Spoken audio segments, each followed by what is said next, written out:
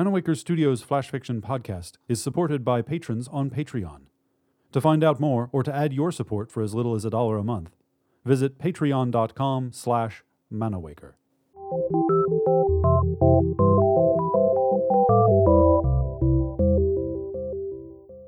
Welcome to Manawaker Studios Flash Fiction podcast. I'm CB Drogi. This week, Orbital Decay by Stephen Sotong. If he moved his arms carefully, Jack found he could control his spin. A gentle toss of his right hand, and he rotated clockwise. Stars came into view. Ursa Major and Minor, Perseus, Andromeda. A flick of his left hand, and he paused with an almost full moon covering the field of view of his helmet. Crescent darkness framed the brilliance of the remainder of the lunar surface. He wondered if the glint he saw in a crater was reflected off of remnants of one of the moon missions.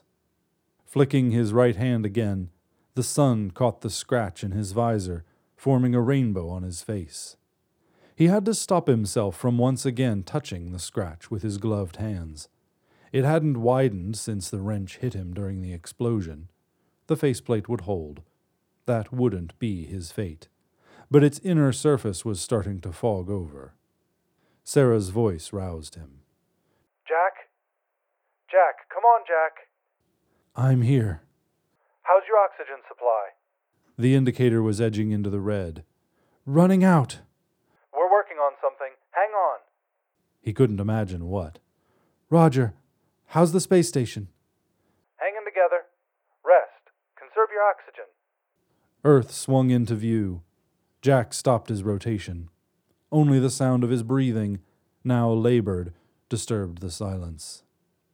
Below, the Atlantic beckoned, blue and warm near the coast of Brazil. Or was it Uruguay? Boundaries had no meaning here. The horizon was open, limitless, empty. His son would have loved this sight. Before launch, the boy had asked for a photo of the entire world. Here it was at a glance, and Jack without his camera. Jungle turned to mountains that turned to coastal desert. Clouds floated above the azure Pacific. The Terminator approached with New Zealand. Night welcomed him. Peaceful, beckoning.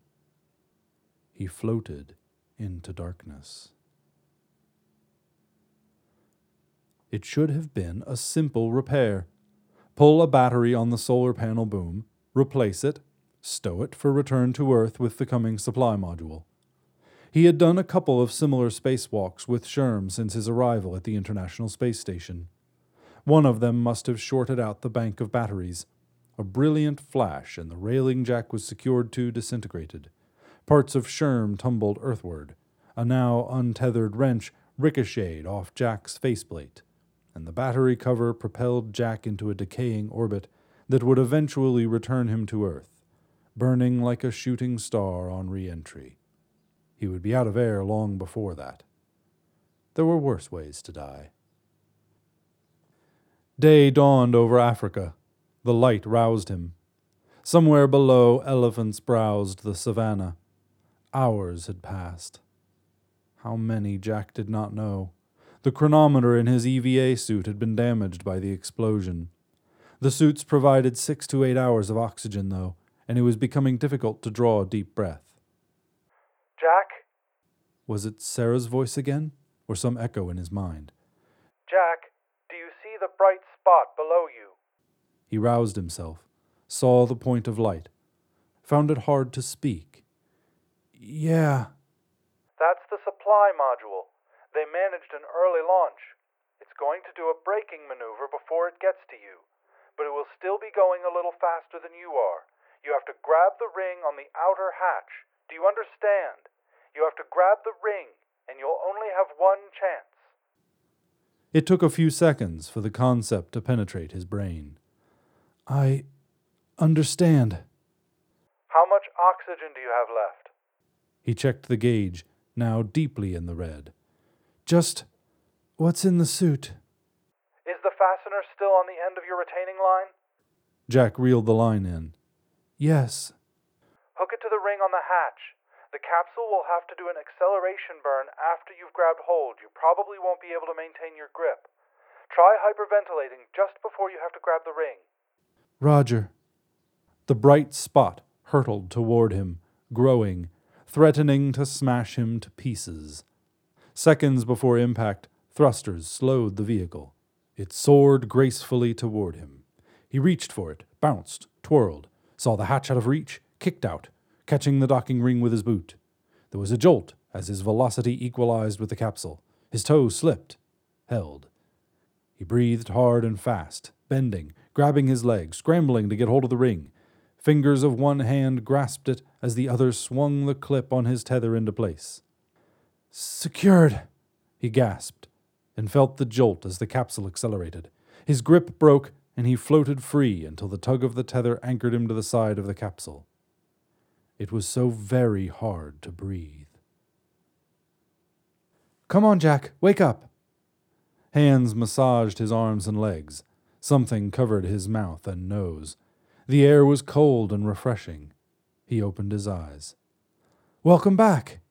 It was Sarah. Jack's throat was dry, sore. How? Once Mission Control figured out which piece of debris was you, they innovated. There was just enough fuel in the supply module to nudge its flight path. They launched early and diverted it to pick you up. After the module docked, we did a spacewalk to retrieve you. He felt life, warmth, returning to his limbs. Sherm? Sarah's face came into sharper focus, her head shaking. He's gone. The station?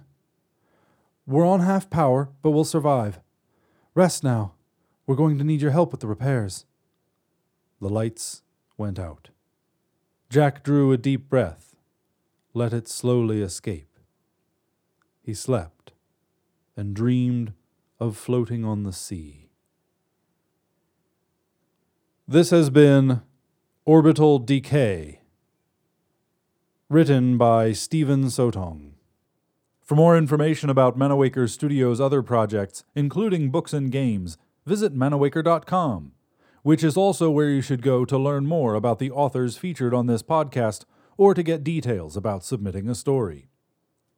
The Flash Fiction Podcast theme song is by Kevin MacLeod. Manawaker Studios' director of DICE is Ben Baston. I'm CB Droege. You can follow me on Twitter and Facebook at CBDroege.